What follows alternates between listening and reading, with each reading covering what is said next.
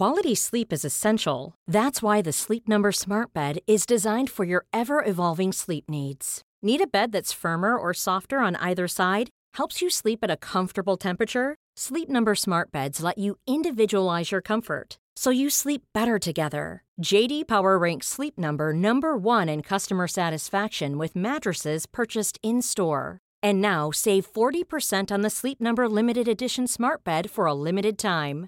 For JD Power 2023 award information, visit jdpower.com/awards. Only at Sleep Number stores or sleepnumber.com. Ryan Reynolds here from Mint Mobile. With the price of just about everything going up during inflation, we thought we'd bring our prices down. So to help us, we brought in a reverse auctioneer, which is apparently a thing. Mint Mobile Unlimited Premium Wireless. How to get 30, 30, bit to get 30, bit to get 20, 20, 20, bit to get 20, 20, bit to get 15, 15, 15, 15, just $15 a month? Sold! Give it a try at mintmobile.com/switch. $45 up front for 3 months plus taxes and fees. Promo rate for new customers for limited time. Unlimited more than 40 gigabytes per month. Slows full terms at mintmobile.com.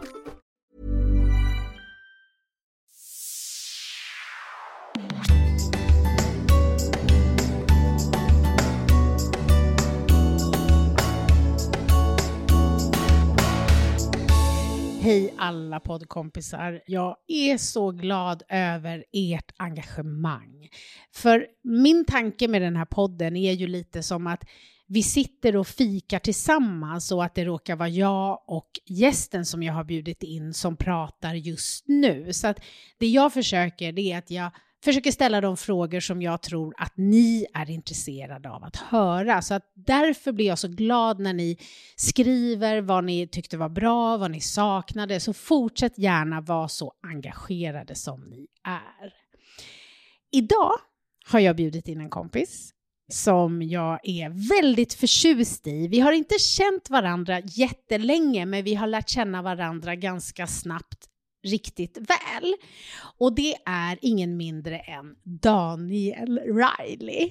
Jag tänkte på det, jag kallar ju bara dig Riley. Ja. Så att jag var tvungen att så här, vad är det han heter? Så var jag tvungen att tänka så här, vad är det du heter? Du heter Daniel, det har jag aldrig sagt. Nej, det är inte många som kallar mig för Daniel. Nej. Det är typ min mamma och kanske 2 kompisar från Orsa.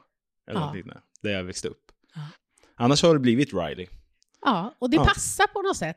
Mm. Och en sak som är så kul, för att jag lärde känna dig genom att du då i din expertis, du har ju flera saker som du kan, men som filmare, du är ju Sveriges bästa filmare, och det sa jag nu. Tack. Ja, och du har ju vunnit pris som validerar det och gjort men allt. Alla stora tv-program som ni har sett, kompisar, det har Riley någon gång varit med och filmat och så. Men vi träffades ju genom din expertis som filmare. Ja. Och direkt så bara kände jag så här, han är fin. Jag kände så här, han är spännande och ja men sådär, jag fattade tycke väldigt snabbt. Sen blev jag imponerad av det du gjorde där och då när du filmade.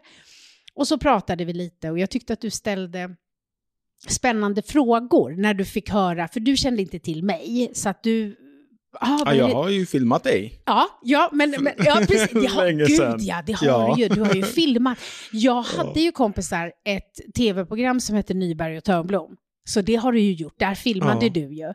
Men inte riktigt kanske vad jag jobbade med nu. För du ställde ganska mycket frågor sådär. Så jag fattade liksom tycke. Och sen var jag kort därefter så var jag på en middag hos några kompisar. Och deras barn, alla, så vi satt och käkade. Och så sa jag, men jag träffade en jättespännande kille. Så här, han är superduktig filmare. Och då är det så roligt, för sonen i familjen, typ 12, 14 kanske, jag är så dålig på åldrar. Han så här, Captain Riley. Ja. Jag bara, då visade det sig att du är liksom YouTube-stjärna också. Ja, jag håller på med YouTube i alla fall. Det har också blivit som en liten del. Jag gillar ju att göra mycket olika saker, verkligen sådär. Ja, YouTube har blivit en liten del i det. Och tack för alla dina fina ord. Jag vet inte, det är väldigt fint. Men jag blir så obekväm när folk säger så snälla saker. Verkligen. Tack så mycket. Ja, men det är bra. För jag tänker just att vi ska träna på det. Att det är en av de sakerna som du behöver träna på. Att det är fint med din enorma ödmjukhet, men du behöver också kunna ta till dig allt det fantastiskt du ger, att vi vill säga det till dig. Så komplimanger. Så du sköter det bra nu. Ja, tack. Ja, det är bra. Men det blir någonting när man får, alltså på det här sättet som du så snällt sa så mycket fina komplimanger nu. Då blir jag alltid så här att, ja men då vill jag alltid ta upp de dåliga sidorna också, för att det känns som... Att det blir balans. Ja, exakt, precis. Jag vill ha lite balans i det där på något sätt. Det är spännande med dig, för du har ett ganska så starkt engagemang för rättvisa och frågor. Och, ja, men du vill liksom skildra saker som du tycker är betydelsefulla. Och när vi har pratat om alla olika projekt och tv-program som du har filmat, så kommer du ofta tillbaks till exempel de här resorna som du har gjort med UNICEF. Alltså det som har berört dig på djupet. Ja, det har ju verkligen varit det som har varit starkast i mitt liv. Jag har ju jobbat som fotograf på massa olika typer av tv-program. Och jag brukar dela in det i kanske 3 kategorier av projekt som jag verkligen brinner extra mycket för. Och då är det dels när jag har filmat 112-program, blåljusprogram som 112 på liv och död eller tunnelbanan eller sådär. Och det älskar jag för att det är så... Och vet du, tunnelbanenettan har varit gäst i podden. Ja, hon har det? Ja, så då har du filmat henne. Jajamensan, jag tror jag har filmat 2 eller kanske 3 säsonger med henne. Så vi har spenderat många timmar och nätter på tunnelbanestationerna i Stockholm. För så som de programmen går till är ju att vi följer egentligen en ordningsvaktspatrull. Och så gör vi det under hela dess arbetspass. Och ibland är det att det händer supermycket saker och ibland händer ingenting. Och då går man egentligen bara runt och snackar. Så att man spenderar mycket tid tillsammans och man får ju också spendera tid med varandra i situationer som är väldigt unika och speciella. Jag kommer ihåg när vi följde polisen i Kristianstad för ett program som hette 112 på liv och död, så var det just det jag nästan gillade mest. Det var just bland de första säsongerna. För då följde vi 2 poliser som var nya i tjänst. Så att de var precis klara med aspiranten. Så att när vi åkte på vår första skottlossning, då åkte de på deras första skottlossning. Och deras första självmord var vårat första självmord. Så att vi fick uppleva alla de här läskiga, spännande, intressanta och ibland roliga sakerna för första gången tillsammans. Vilket var så otroligt häftigt. Att man fick uppleva det själv, men man fick också följa dem som också upplevde det för första gången. Så att det blev inte helt självklart hur de skulle hantera en situation, utan de hade inte den rutinen. Så de var tvungna att tänka till varje gång, vilket var väldigt intressant att följa det samtalet. Ja, det hade ju varit skillnad om det var mer rutinerade, för de gör ju saker per automatik. För Exakt. de har gjort det förut. Så att för er... Och då undrar jag redan nu, när du har varit med i de här som verkligen är hands-on på riktigt, när det gäller liksom verkligen utsatta, ska du ha redan nämnt nu så här, skottlossning och självmord. Tycker du att man kan filma och visa allt? Jag tycker ju, likväl som man hör komiker säga att man kan skämta om allting, så tycker jag att man kan ju liksom skildra allting också på video, så länge man gör det på ett respektfullt sätt. Det känns som att det som jag gillar att göra, det är ju att visa upp verkligheten. Jag älskar att filma saker som är sjukt roliga, glada, men också som kan vara sjukt sorgliga eller sjukt spännande. Jag älskar när det är på riktigt, så att säga. Och det blir inte så mycket mer på riktigt än när man filmar den typen av serier. Så måste man hela tiden såklart också ha respekten, för om det är någon, till exempel, det har varit en olycka, så handlar det inte om att man ska springa dit och trycka upp en kamera i den personens ansikte, utan jag arbetar väldigt mycket med zoom, så att jag kanske tar ett extra steg bakåt, och det vi gör egentligen, det är att skildra polismannens yrke och dess liv. Så att det som är intressant är att få se i polismannens ansikte hur den reagerar, hur den hanterar situationen. Och det handlar inte riktigt om, egentligen fokuset är inte på personen i fråga som har kanske råkat ut då för en olycka. Och jag menar ju på att det kan ju vara en supertragisk händelse. Och jag menar att händelsen blir varken mer eller mindre tragisk för att vi dokumenterar den, så länge det görs på ett respektfullt sätt. Och sen självklart måste det ju vara sen i slutändan att man inte kan identifiera någon av personen som har varit på plats eller någonting sånt där. Men jag tycker att man kan skildra egentligen allting. Du sa att du har 3 spår. Det här är det ena då som är hands-on. Vad kallar man den typen av serier? Det hamnar ju under arbetsplatsreality, men brukar kallas för blåljusprogram. De som åker på larm. Och den delen då skulle jag säga, det är framförallt för jag tycker att det är så spännande att kastas in i nya situationer. Det är helt ostyrt av produktionen. Alltså man får inte en möjlighet att ta en bild en gång till. Man kan inte liksom, kan du dra vapnet igen? Utan det handlar bara om det som händer där och då. Det får man försöka skildra så bra man bara kan. Och du har bara en chans. Och det är sjukt spännande. Och det är sjukt adrenalinpåslag också. Så det är det ena spåret. Sen så finns det de produktionerna som är bara väldigt härliga att göra. Kanske inte för att det är superkul filmning eller sådär, men för att det är en häftig produktion. Som till exempel Hollywoodfruar. Då åker vi ett gäng, typ 25 svenskar till USA och vi bor jättebra, vi äter god mat och vi filmar inte allt för långa dagar och man kan liksom vara ute i solen. Det är liksom härligt för att det är härligt. Samma sak typ Bachelor och sådana här program. Man mår bra av att bara vara där och det är ett härligt gäng. Så det är typ en annan liten del. Och sen så är det då UNICEF. Projekt där man får helt ärligt en helt annan syn på typ livet. Jag kommer ihåg efter min första resa så var det verkligen så här, känns kanske väldigt klyschigt, men det var verkligen så här ja men det påverkade typ mitt liv framåt. Jag behövde tänka massa kring mig själv och hur jag, ja men som en sån sak till exempel som att jag kom fram till där och då på planet att jag är egoistisk. Det var typ det jag landade i.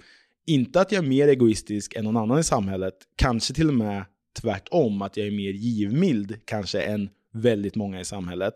Men för mig så blev det så här, om jag köper en ny telefon nu när jag kommer hem för 5 000 kronor som jag vet att jag egentligen inte behöver, för att min telefon skulle kunna funka i 3 år till utan problem, utan att den skulle påverka mig eller mitt jobb. Om jag gör det valet och köper den för 5 000 kronor istället för att skänka de här pengarna till de här personerna som jag faktiskt typ har träffat, som jag vet finns där, som verkligen behöver de här pengarna, som skulle faktiskt rädda deras liv. Det enda sättet jag kunde typ motivera det för, det är ju någon typ av egoism typ. Och det var en sån här stor grej som jag tänkte mycket på, framförallt typ på planet hem. Och jag tror inte alla som jag pratade med, ingen typ fattade vad jag menade. Så att jag försvann på något eget sätt i min egen liten tanke. Så här. Även de jag åkte med var ju liksom så här, ja men det är inte ditt ansvar. Och det stämmer ju. Det är ju inte mitt ansvar att på något sätt ge bort alla mina pengar. Jag vet inte, på något sätt så landade jag i att det är inte mitt ansvar, men anledningen till att jag inte gör är ju för att jag är egoistisk. Och det är på något sätt okej att vara egoistisk, landade jag också i, för att det här är jättespännande att få följa med på det som händer i en när man upplever starka saker. För det tror jag man kan känna igen sig i. Och jag tänker att en person som har varit iväg på en sån här resa skulle kunna landa i att jag vill aldrig mer spela in typ Hollywoodfruar, för det är inte okej. Medan du har flera dimensioner i dig. Alltså, det kan jag visst göra, för det ger en sak. Men jag får också fråga mig själv hur mycket av den tid jag har och hur mycket av mina medel jag har väljer jag att ge till andra. Jag är så taggad äntligen får jag liksom åka ut i landet och träffa er på riktigt. Jag är ute och föreläser i vår och jag besöker Göteborg 1 mars. Gävle 8 mars. Umeå 4 april. Stockholm 5 april. Och avslutas med Sundsvall den 28 april. Så man kan säga att jag har en föreläsningsturné som börjar den 1 mars och slutar den 28 april. Och jag har fått fler frågor så här, kommer du inte till Malmö och kommer du inte dit? Självklart kommer jag besöka fler städer till hösten, men i vår är det de här städerna vi kan träffas i. Och biljetter hittar ni på ticketmaster.se. Föreläsningen heter Sårbar och superstark. Om du tar med oss på den här första utlands-UNICEF-resan som du var på, berätta. Ja, men min absolut första liknande resa var faktiskt för SOS Barnbyar. Och vi åkte till Bangladesh. Och varannan dag så var man ute på gatan och följde barn som inte hade fått hjälp ännu. Och varannan dag så var man i barnbyn och fick se barn som hade fått hjälp. Och den kontrasten var ju också så otroligt total. Man blev ju lite galen av att liksom hoppa mellan det där. Men det var också nödvändigt, för jag tror typ lite att man skulle gått sönder om vi skulle varit 2 team, varav det ena teamet följde liksom vad som hände på gatan och de andra följde vad som hände i barnbyn. För det var såna otroliga kontraster. Och då var det egentligen så att varje dag så hade vi lite som ett tema. Vi hade med oss 4 stycken artister också.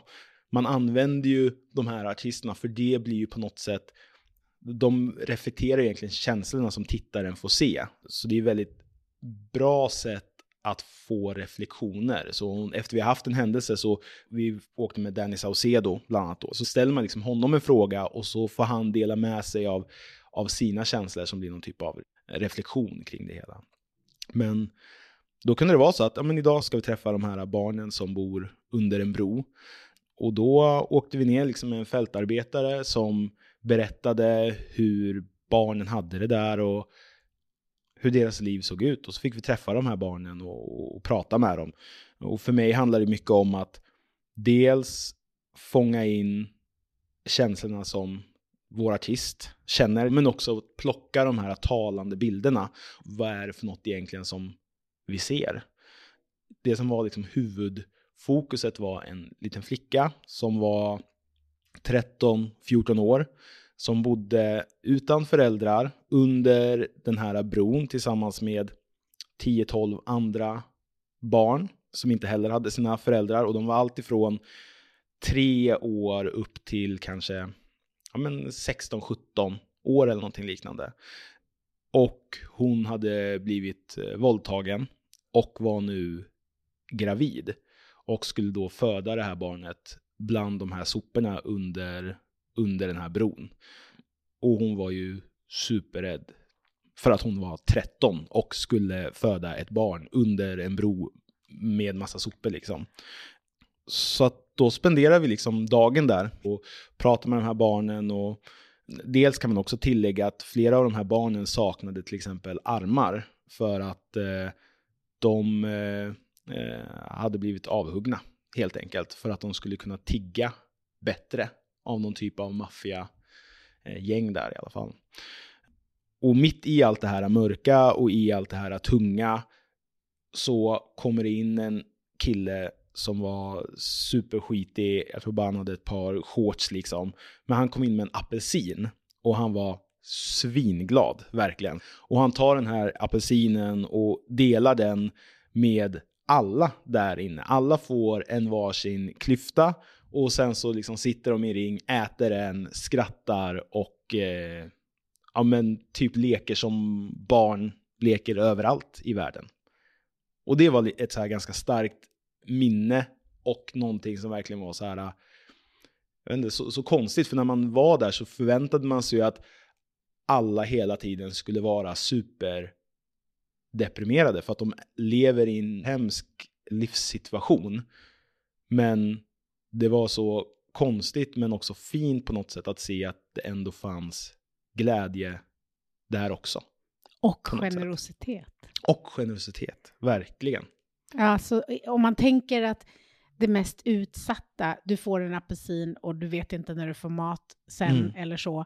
Och det du gör är att dela med dig och du också blir själv glad av det. Ja, ja det var väldigt fint, verkligen. Ja, så det var en av de första resorna, och någonting som påverkade mig väldigt mycket var just den typen av resa också, där vi följde barn som levde på gatan.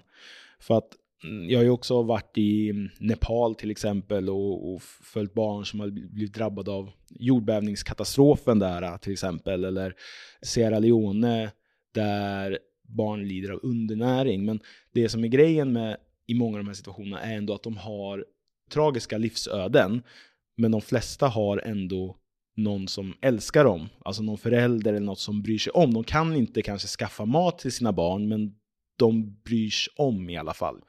När det gäller gatubarnen på det här sättet, så det som är så otroligt hemskt som jag känner, det är att det är ingen som bryr sig om dem. Och folk behandlar dem så otroligt dåligt, verkligen. Folk behandlar dem som gatuhundar. Och det är någonting som det blir så otroligt sorgligt. När det inte ens finns den här kärleken, det finns inte ens någon som bryr sig om dem. Det tycker jag blir extra hemskt. Mm. Och att då vara i den verkligheten och sen klipp till nu ska du flyga till New York, eller nu ska du göra ett lekprogram, eller nu ska du göra något annat.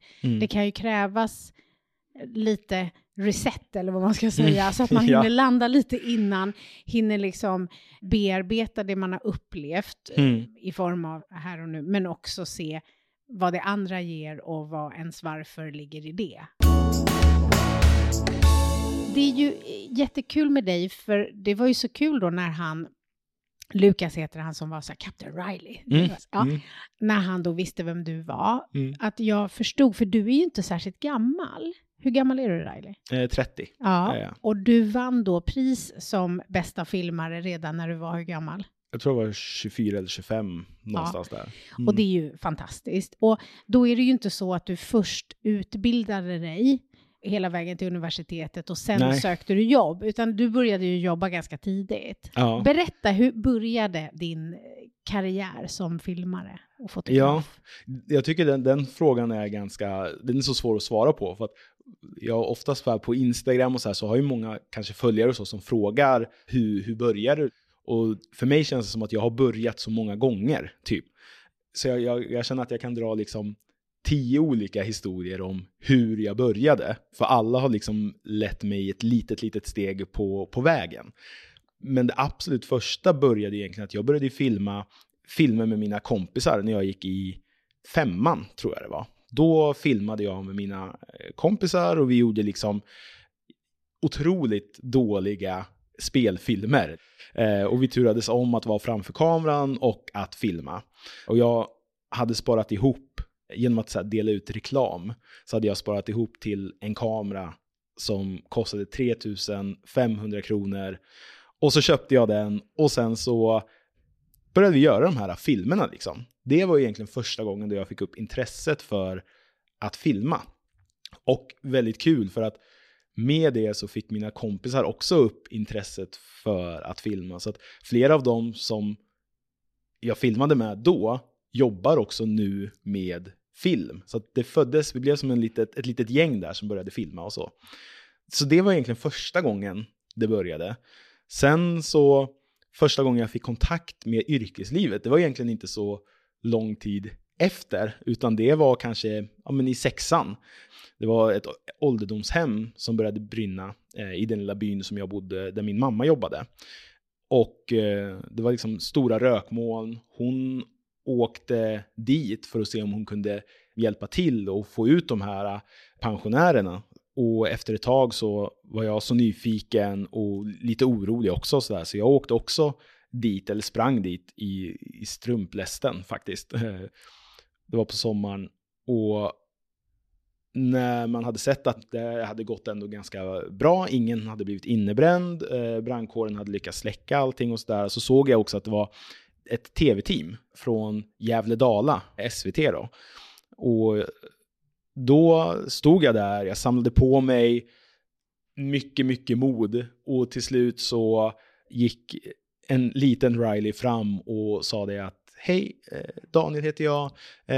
Jag är superintresserad av att filma, och så började jag ställa massa frågor och sådär, och till slut så frågade jag liksom så här, hur ska man göra om man vill jobba med er? Där står jag vet inte hur gammal man är när man går i 6:an, men typ 12 år eller någonting sånt där. Står jag och liksom frågar om jag kan få jobba med dem. Men då var han så snäll, han reportern där. Alltså han sa det så här att okej, men när du ska praktisera så ring mig då. Så fick jag hans visitkort. Och så gjorde jag det när det var dags för praktik. Och jag fick åka till Falun då, som var 2 timmar neråt i landet. Åkte jag då varje dag under praktiken och hängde med dem helt enkelt i SVT:s studios. Och det var också en gång som jag liksom har börjat. Och sen finns det x antal pinsamma mejl som jag skickat överallt. När man läser dem idag så känner man, det känns som att jag hade verkligen ingen förståelse om hur världen funkade. För att jag tror mig låta som någon typ av businessman. Ja, jag har ett litet erbjudande här om en skidfilmsdokumentär. Skulle ni på SVT vara intresserade av att köpa den? Vi är 12-13 år. Alltså jag älskar det.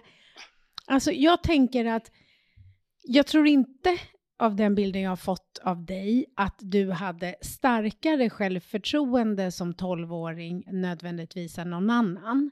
Däremot så hade du en passion som var så stark så att du inte kunde låta bli att försöka få lära dig mer och nå fram. För du har ju visat mig något av alla de här mejlen som du har skickat. Ja. Där det verkligen är så här, det är 2 meningar. Så här, jag har en idé, det går ut på det här, när kan vi börja? Ja, exakt. Ja, men det är verkligen så.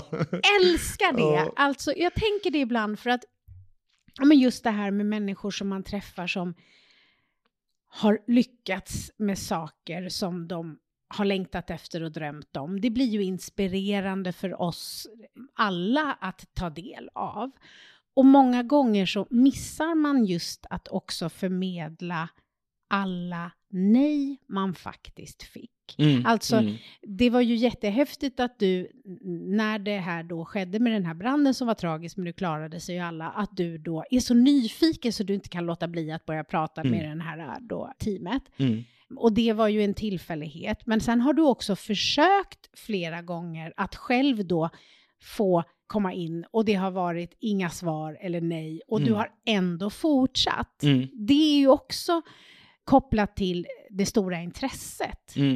Ja, men det tror jag verkligen. Dels det, och sen också att jag försöker ju på något sätt alltid lösa saker. Känns det lite så här. Det blir typ min inställning. Så när jag har skickat det här otroligt pinsamma mejlet till den här personen. Ja, men fastän då kanske inte min idé var tillräckligt bra. Okej, men man kanske kan göra det här. Och så prövar jag att skicka ett mejl till. Och så går inte det. Okej, fan.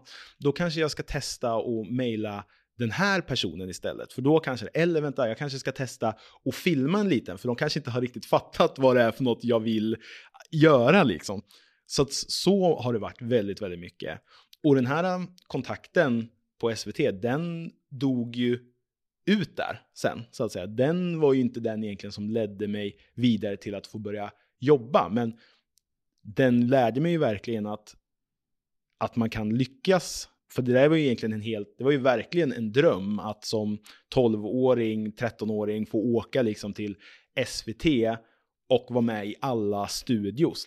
Det ska ju tilläggas också att innan dess så hade jag ju ringt alla produktionsbolag och försökt att få till en praktik. Och svaret där var alltid: välkommen tillbaka när du går på en yrkeshögskola, för vi tar bara in personer därifrån liksom. Så inte ens gymnasiet plockar de ju in. Så att jag hade ju försökt även innan dess faktiskt. Och det, när man tänker på det, är ju också helt absurt egentligen att jag som 12-åring ringer och försöker ändå få tag på de här praktikplatserna som inte alls är till för 12-åringar. Och jag känner att gud vad jag skulle vilja uppmuntra alla er som lyssnar att förstå vad bra det är för barn att faktiskt få göra allt det där. För jag tror att man väldigt lätt som förälder vill liksom skydda sitt barn från ett nej, en besvikelse. Men det är ju också lite att dämpa deras drivkraft. Alltså drivkraften du har. Och jag älskar också det här för att jag menar, alla timmar jag har suttit i coaching med människor så är ju en av de metoderna som jag lär ut är ju det här när jag stör mig på någon annan. Och så ska man se vad handlar det om hos mig då för att ta tillbaka makten. Och det här har du haft naturligt. För väldigt många skulle ju ha kunnat när de då skickar då sin fantastiska idé som är på 2 rader till någon som inte förstår det. Att det är naturligt för många att reagera i att det är fel på dem.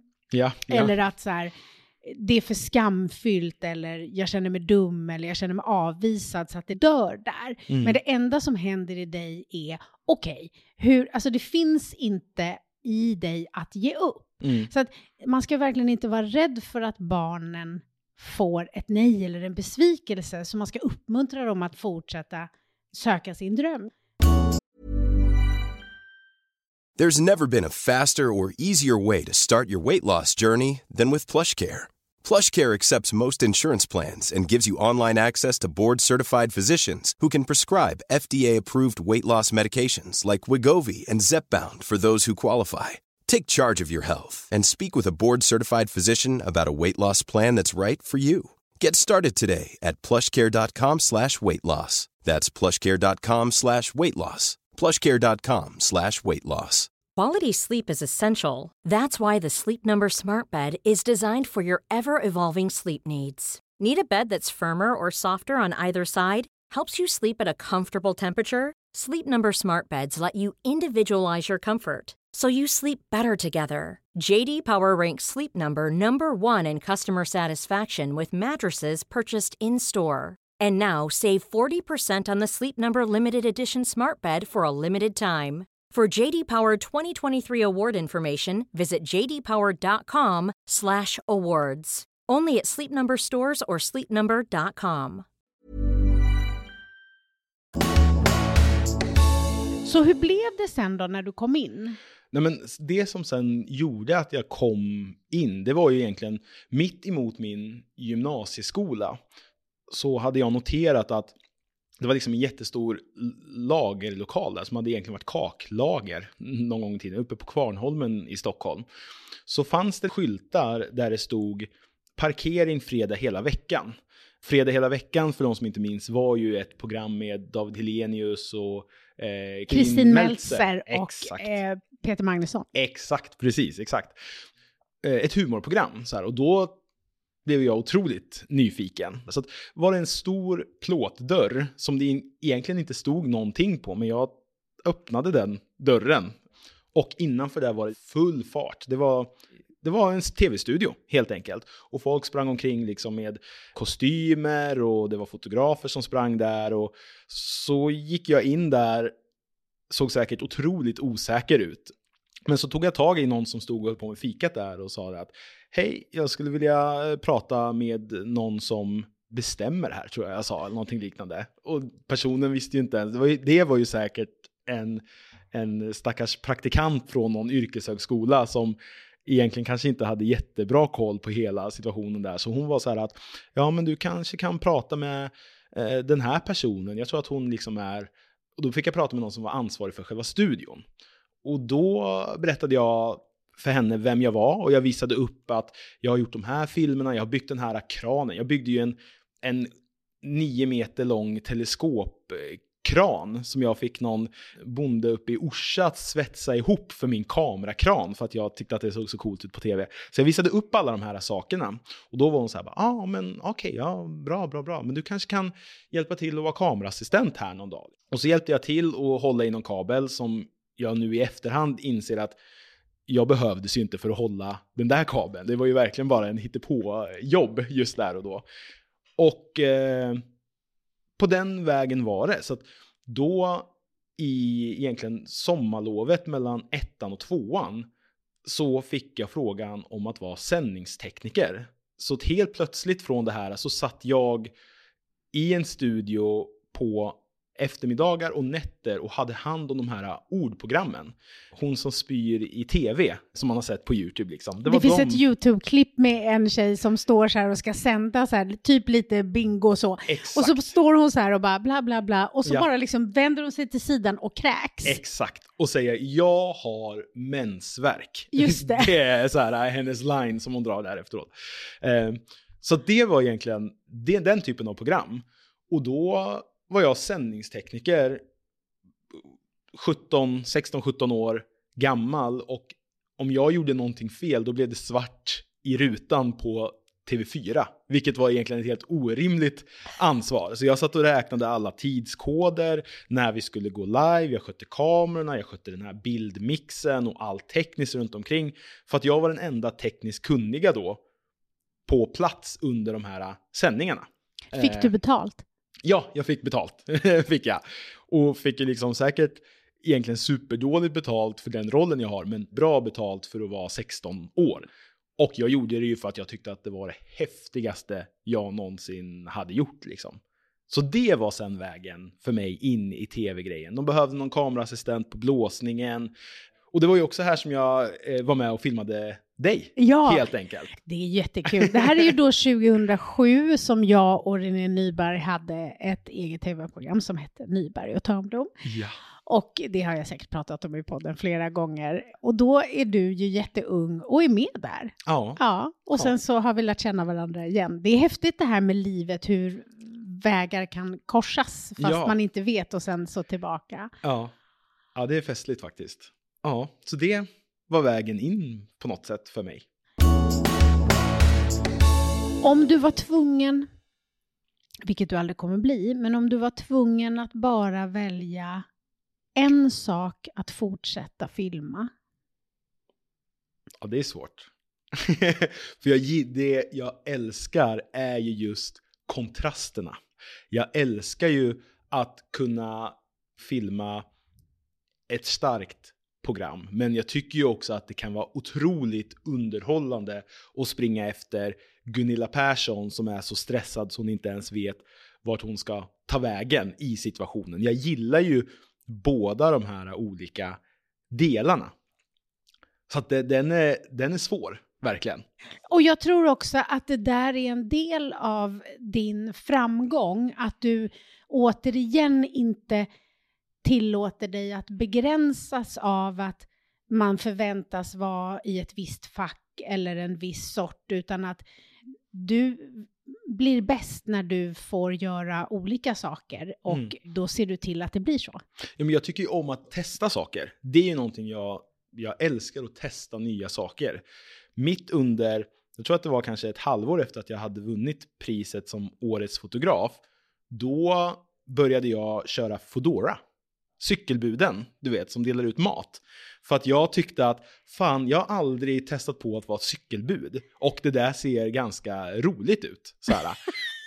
Så jag fick upp en sån här liten annons på telefonen och ansökte och började vara cykelbud. Och det höll jag på med typ i ett halvår. Så att efter jag hade filmat på dagen så drog jag iväg på kvällen typ 5 timmar och körde ut mat.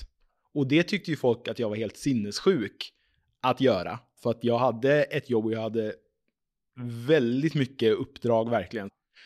Men jag tyckte att det var nice att göra någonting annat. Och så gjorde jag det typ ett halvår till och från lite grann tills det inte alls funkade schemamässigt. Men jag tycker ju om att testa nya saker, verkligen. Och den tror jag verkligen har fått från min mamma. För hon har visat verkligen att man kan jobba med så mycket olika saker. Hon är utbildad snickare. Hon var typ en av de första som gick bygg i Sverige som tjej. Och sen har hon jobbat på chokladfabrik och så har hon jobbat på Ericsson med elektronik. Och sen typ när hon var kanske 45 eller något liknande, då bestämde hon sig, nu ska jag bli sjuksköterska. Så nu jobbar hon som sjuksköterska och har utbildat sig som operationssjuksköterska, och på IVA jobbar hon nu mycket. Så just den här grejen att man faktiskt kan göra massa olika saker alltså man behöver inte bestämma sig, nu ska jag göra det här och så gör jag det för alltid, utan man kan faktiskt pröva på. Det tror jag att jag har fått lite inspiration därifrån på något sätt. Ja, tänk vad viktigt det är att visa, inte bara säga. Jag vet inte vem det är som har sagt det, men det var någon som sa att barn är ganska dåliga på att lyssna, men de är väldigt bra på att härma. Ja, Jag tror att det ligger något väldigt klokt i det. Kompisar, ni vet att mitt nörderi är självledarskap. Alltså, oavsett vad vi gör, om vi leder andra människor eller vad vi håller på med, så har vi oss själva som vår största tillgång eller ibland vårt största hinder. Ibland är det lätt att tänka att jag hamnar i konflikt beroende på hur mycket puckon jag träffar. Men sanningen är att ibland är det vi själva som är puckot. Så att få förståelse för sig själv, sina reaktioner och sina handlingar är välinvesterad tid. Så att de av er som precis som jag är nördigt intresserade av självledarskap, så har jag ju utvecklat en digitalkurs där jag har samlat mina bästa metoder och tekniker. Och vill du gå den här kursen så hittar du den på mtutbildning.se, och använder du koden sårbar och superstark så får du 200 kronor rabatt. Hoppas att du vill gå den kursen med mig. Du har ju också en händelse som har påverkat dig väldigt starkt i ditt liv med din bror. Ja. Vill du berätta? Ja, det var väl egentligen för nu är det nästan typ 9 år sedan. Och men så som det egentligen blev för mig var egentligen att jag var iväg på en produktion och filmade just 112 på liv och död, följde polisen uppe i Strömsund. Och så var det min mamma som ringde mig och vi satt i en intervju med en av poliserna, så att jag klickade av henne, och så ringde hon igen och jag klickade av henne igen och började bli lite så här irriterad, och hon ringde igen och så klickade jag av henne. Och sen fick jag egentligen ett sms där det stod så här: Filip är i respirator, ring mig. Filip var ju min lillebror då. Så jag ringde upp min mamma direkt då, gick ut därifrån och ringde upp och fick höra då att min lillebrors hjärta hade stannat och att han låg i respirator, och man visste inte riktigt hur läget var. Så jag ringde upp produktionen och de fixade direkt så att jag fick ett flyg hem, och så kom jag till sjukhuset och där där låg min lillebror nersövd och i respirator. Så. Och då började ju typ en riktig helvetesvecka. Och det var så många saker som var så, men dels nya. Jag hade inte varit med om att någon nära anhörig hade blivit sjuk på det sättet överhuvudtaget. Jag har haft en ganska liten familj alltid liksom sådär, så att jag inte varit med om att någon släkting eller så har blivit allvarligt sjuk eller så. Så då var det dels där då att ringa alla anhöriga, farmor och farfar och moster och alla de där, och berätta vad som hade hänt. Och det kommer jag ihåg var en väldigt, väldigt jobbig grej. Det var alltid då man bröt ut i gråt typ, när man skulle berätta det för någon annan hela tiden liksom. Det funkade ganska bra att hålla tillbaka de känslorna och sådär när man bara var själv, men så fort man skulle berätta det för någon annan och man fick dessutom höra deras reaktion på det. Det kommer jag ihåg var superjobbigt. Men då började egentligen en väntan för att se. Man visste att hans hjärta hade stannat. Man visste att det hade gått en tid innan de hade fått igång hans hjärta. Men de hade fått igång hans hjärta. Men man visste inte vad det hade resulterat i för följder. Och det var liksom en sån här klassisk vänta och se.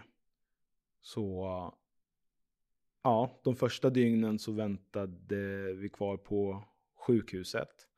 Och sen så var mamma väldigt mån om att jag inte bara skulle gå och vänta, vilket jag tror var väldigt bra. Alltså att jag åkte iväg med några kompisar till exempel. Jag tror till och med att jag tog någon sån här jobbdag. Man visste inte om vi skulle vänta nu i 4 dagar eller i typ 3 månader. Det visste man liksom inte. Och man visste inte ifall resultatet skulle vara att han skulle vakna upp och må hur bra som helst. Eller att han skulle kanske inte kunna gå. Eller att han kanske inte skulle vakna upp överhuvudtaget. Så att det var en ovisshet som var otroligt jobbig.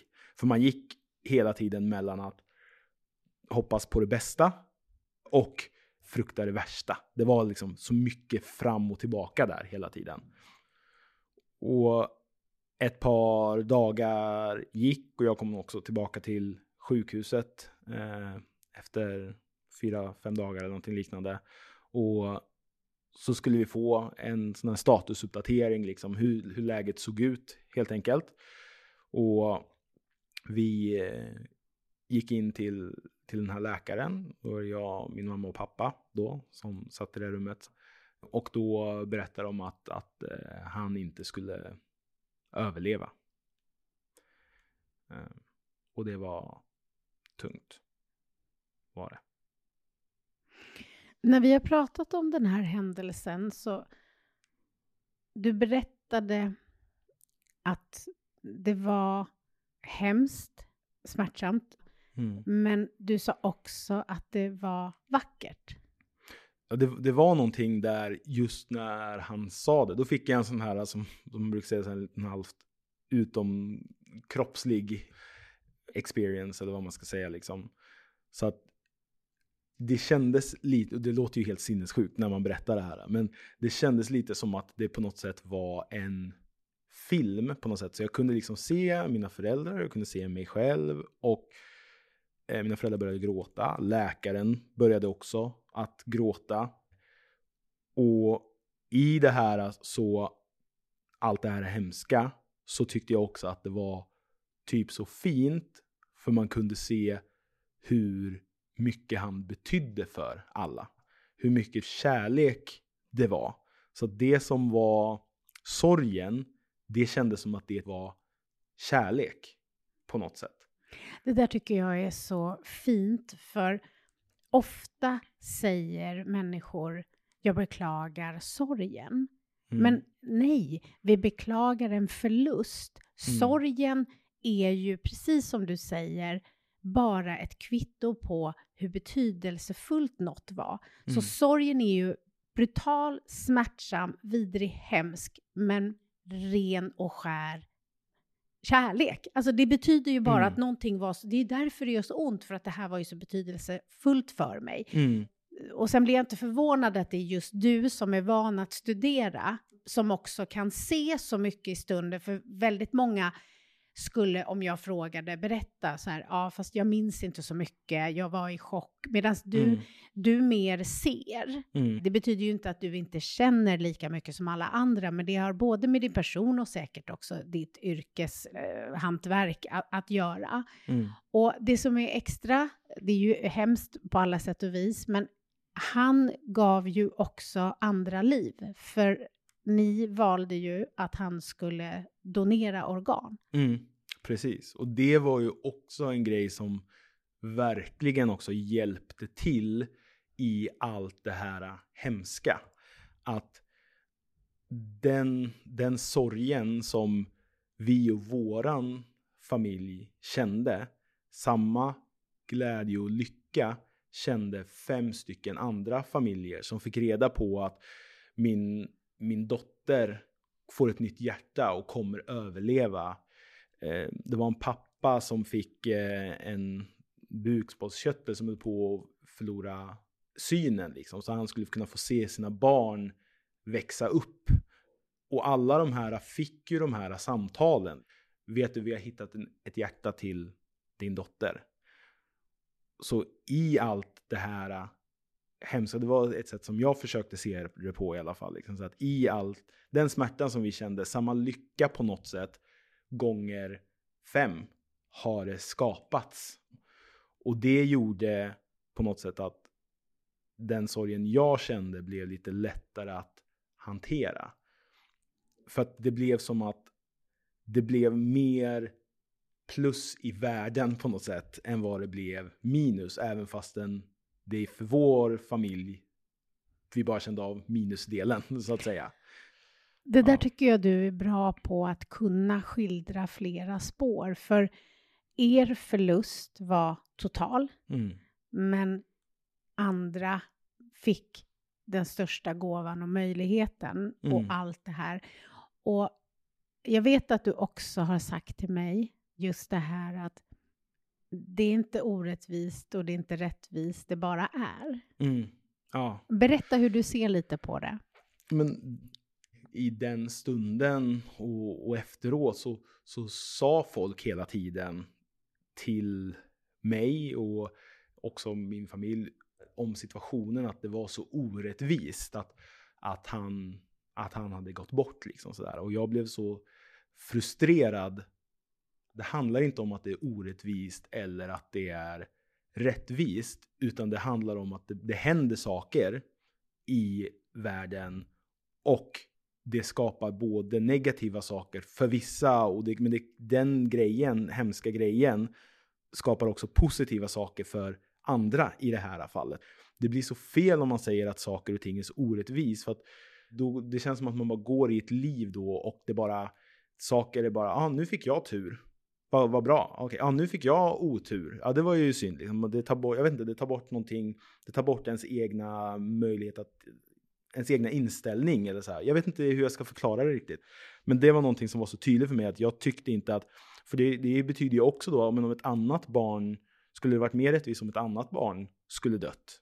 För oss och alla jag känner så hade ju det såklart varit bättre i stunden, men då skulle ju den sorgen och den olyckan falla på någon annan. Så just det där med att saker och ting är orättvist, eller samma sak att saker och ting kan vara tur eller otur, det är någonting som jag stör mig lite på. Utan det händer saker och ibland så kan man påverka det, så ibland så är det självförvållat att någonting kanske går dåligt eller att någonting kanske går bra.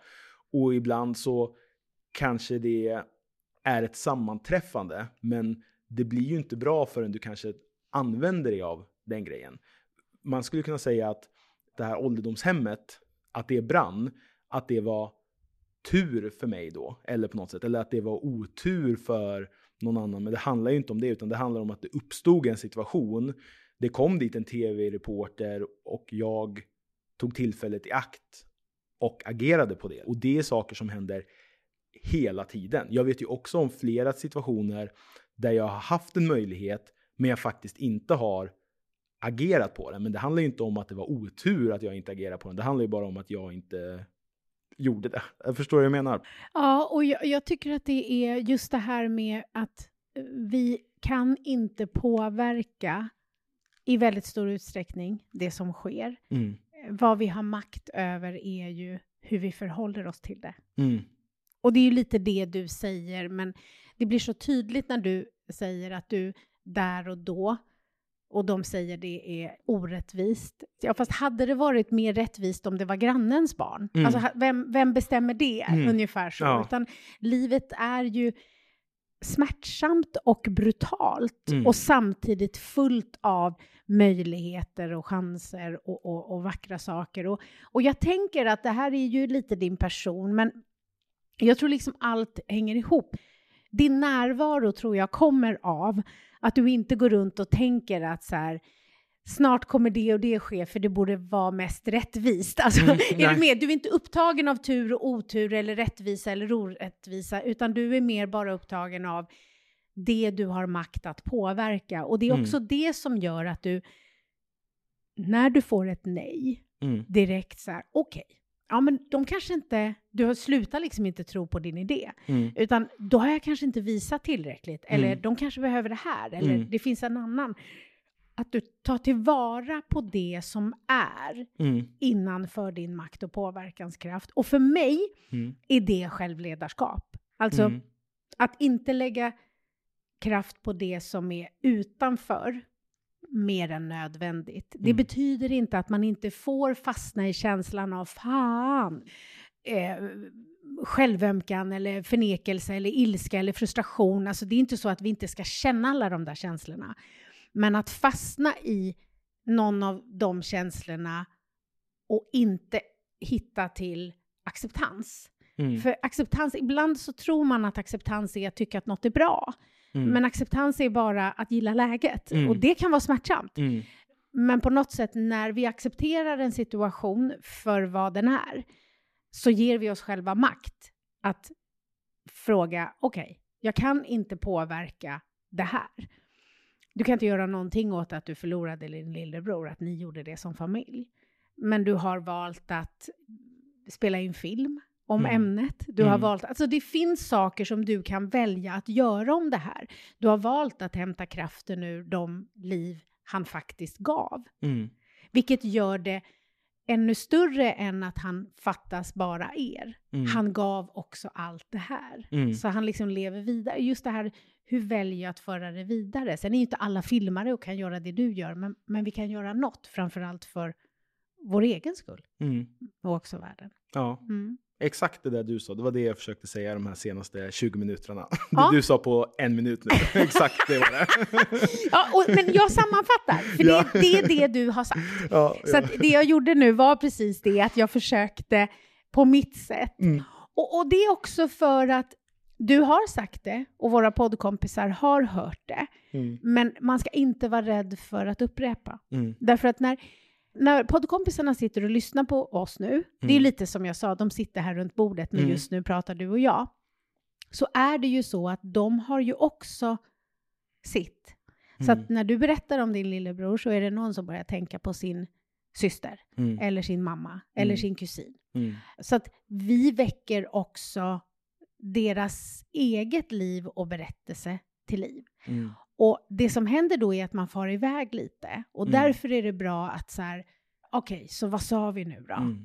Och landa i det igen. Och det där är något som, när det gäller yrket som föreläsare. För nu har ju vi börjat träna dig. Och du har redan föreläst en hel del. Och du är jätteduktig. Och du har ett jätteviktigt budskap. Och där är det ju en av de sakerna som jag har sagt till dig. Att så här, var inte rädd för att repetera. Nej. Att så här, och med det vill jag ha sagt att, så att man förklarar vad syftet var med det här. Ja. Så att det var det jag gjorde. Men det här har jag tränat på i många år, så känn inte då. Och samtidigt så blir det starkare när du gör det utifrån dina berättelser. Nej, men man märker också det, för att det är inte så ofta som jag pratar om min lillebror på det sättet. Liksom. Och framförallt inte som jag... Ibland kan man ju få kanske frågan vad var det för något som hände, och då tar man den snabba versionen att hans hjärta det stannade och tyvärr så gick han bort. Det är på något sätt oftast där man landar. Så att man är inte inne så ofta och tänker, och framförallt är man inte så inne så ofta och försöker prata om det. Så att det blir lite pusslande i huvudet att samtidigt försöka tänka, man utgår från vad man känner, och sen så på något sätt att då sätta ord på det och göra det förståeligt. För att ibland kan jag tycka att alltså att försöka säga sina tankar om känslor så att andra människor också förstår, det kan vara väldigt svårt så att säga. Här är det spännande med dig, för du har ju ett perspektiv som typ ingen annan egentligen av mina tidigare gäster har haft. Medvetet så tydligt som du har. Det är ju att du förstår att det är någon som ska lyssna. På samma sätt som du gör i allt du gör när det gäller film och foto. Det är en mottagare. Hur förmedlar vi det här? Ja. Och det har du med dig inte som ett försvar eller en vägg eller en skydd, utan som ett engagemang och som en nödvändighet. Ja, men, och det tror jag är någonting jag har även när jag bara pratar med folk i min närhet. Jag tycker ju att det är väldigt, alltså även om jag bara pratar med en person som lyssnar då, för jag har insett det. Och också mycket också när vi har pratat, att ibland känns det som att när folk pratar med varandra så missförstår folk typ hälften av vad som sägs däremellan på något sätt. Så att, och det man vill är ju att man vill ju att personen ska förstå vad jag menar, inte bara att den ska höra vad jag säger. Så det är någonting som jag har insett generellt sett i livet, att jag tror att jag är ganska förklarande generellt sett som person när jag pratar, men ändå så ofta är inte det tillräckligt för folk att förstå. Och när man pratar till exempel om ganska kreativa grejer, som jag har en kompis, Sebastian, och vi gör mycket kreativa saker när det gäller bild och film och såna här grejer liksom. Och då pratar man om bilder, men allting blir så, man pratar väldigt subjektivt, vilket gör att det är så svårt för den andra att förstå. Så att ibland kan det komma en kommentar, som vi har pratat jättemycket om det här, han och jag, så här att ja, men då kan det till exempel vara så här att han kan säga, jag skulle vilja att den här bilden ska vara varm. Men den definitionen av vad som är varm för honom, det säger egentligen knappt någonting. För att det finns så många ord, alltså jämför man med en dag när det är ute och det är jättekallt ljus till exempel, är det varmt i förhållande till det, eller det kanske blir internt det här. Nej, det är inte det. Det är precis det här som är intressant. Ja. Du är inne på något superviktigt. Alltså kommunikation.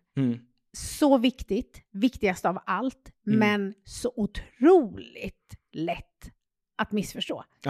Just när, det är lite som när jag jobbar på företag, så är det ofta så att men här har vi högt i tak. Vad betyder det då? Betyder det att jag får komma till jobbet när jag har lust för vi har högt i tak? Eller betyder det att man får komma med idéer? Alltså så här, högt i tak, vad är det? Och vad är en varm bild? Betyder det att det är sol ute? Eller kan det vara varmt fast det var vinter? Det där är jättebra. Eller typ så här, jag vill ha en cool bild.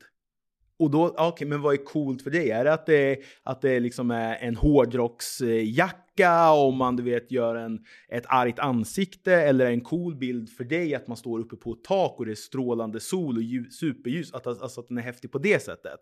När man använder den typen av ord, det är så svårt att veta egentligen vad folk menar. Ja. Det här är så kul. Jag och Micke spelade in ett avsnitt. Och då delade vi med oss just det här. För då tänker du att jag är ju ändå expert på kommunikation. Det är en av mina cores och jag är skicklig på det här. Ja. Och jag och min man har varit ihop länge. Vi pratar extremt mycket. Vi jobbar tillsammans. Vi har liksom... Ni är synkade. Vi är synkade. Ja. Och så jäkla kul, för att då har vi haft ett litet trauma om en soffa. Jag har varit patetisk. Jag har liksom... krisat, och jag har berättat det här om i Spanien och hur jag blev helt manisk och måste ha den här soffan och hör i mitt eget huvud så här, Mia, skärp dig, det här är en soffa, det är inte viktigt på riktigt, och ändå kan jag inte parkera den utan bara så, men jag måste ha den här soffan, det finns typ den soffan eller ingen. Och så har jag hållit på med det här och det är liksom flera veckor, det är 2 månader, för soffan har ju kommit nu, men då var jag inte ens i Spanien så den står ju där i en kartong, jag vet fortfarande inte om den passar eller ej, så det ska bli spännande. Och då inser vi sist när vi är nere att, för vi har ju krockat där. Han säger att den inte får plats och jag säger att den får plats. Och då visar det sig att han har alltså pratat om att soffan ska stå på en vägg och jag på en annan vägg. För att fast att vi är så tränade i att prata med varandra och vi har nött det här, vi har mätt och vi har gått runt, så har vi ändå, jag utgår ifrån att här ska soffan stå, för det är det självklara valet, man vill ju se rakt ut. Medan han tänker, här ska det stå, för här är det bäst utsikt. Så att vi har pratat om helt olika saker. Exakt, vi har pratat om helt olika saker och då vart jag skrattat så mycket. Och precis så där är det. Så att det är väldigt viktigt att tänka i mötet med andra att så här, mer att jag vill nå fram till dig. Och det är samma människor mejlar ju mig och frågar så här, men jag vill skriva en bok och hur ska jag göra? Jag har så mycket att berätta. Och då brukar jag säga att det är jättebra, men det intressanta är inte vad du vill säga utan vad är intressant för någon annan att läsa. Alltså att man tänker när man filmar, när man skriver, när man berättar utifrån mottagarens perspektiv och inte, för så är det när jag skriver böcker. Då kan jag sitta och skriva så här och skratta, tycker att jag är jätterolig. Typ så här, kaching! Och bara haha. Men oftast de där klipps ju bort sen. För det är bara jag som tycker att det är kul.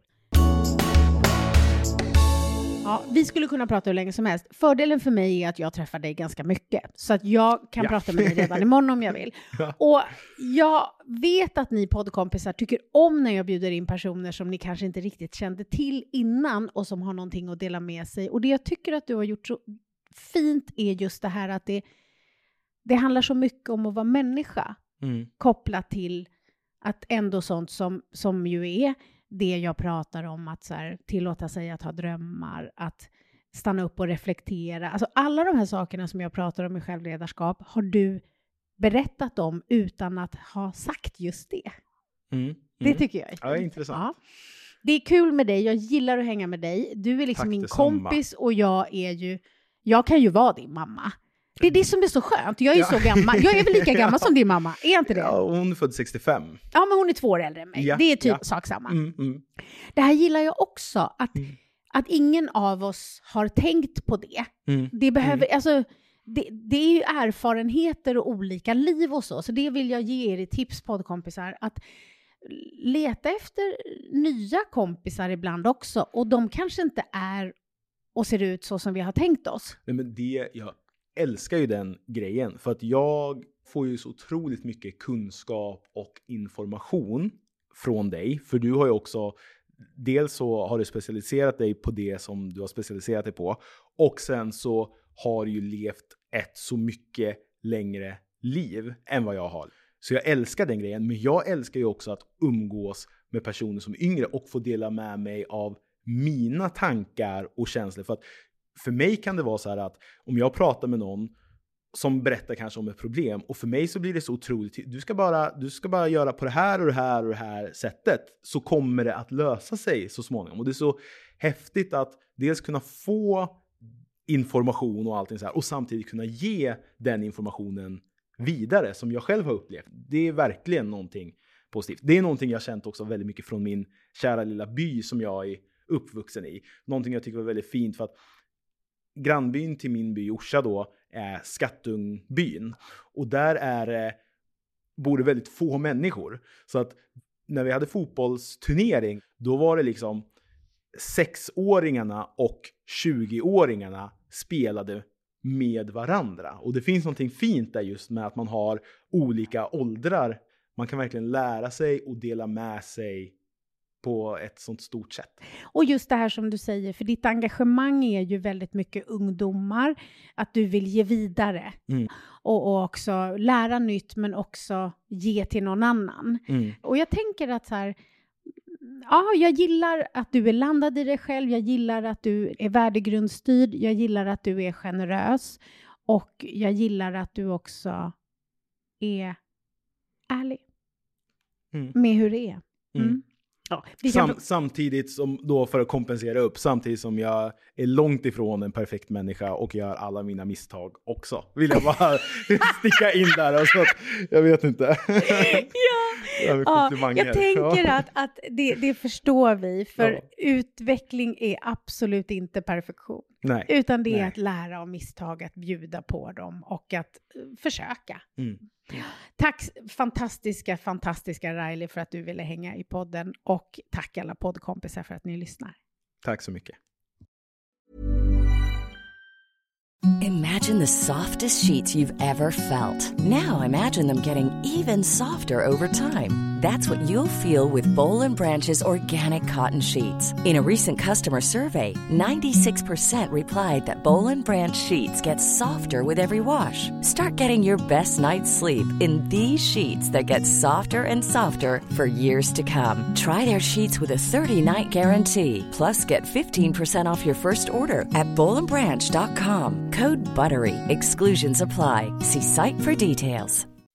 When you make decisions for your company, you look for the no-brainers. If you have a lot of mailing to do, Stamps.com is the ultimate no-brainer. Use the Stamps.com mobile app to mail everything you need to keep your business running with up to 89% off USPS and UPS. Make the same no-brainer decision as over 1 million other businesses with Stamps.com. Use code PROGRAM for a special offer. That's Stamps.com, code PROGRAM.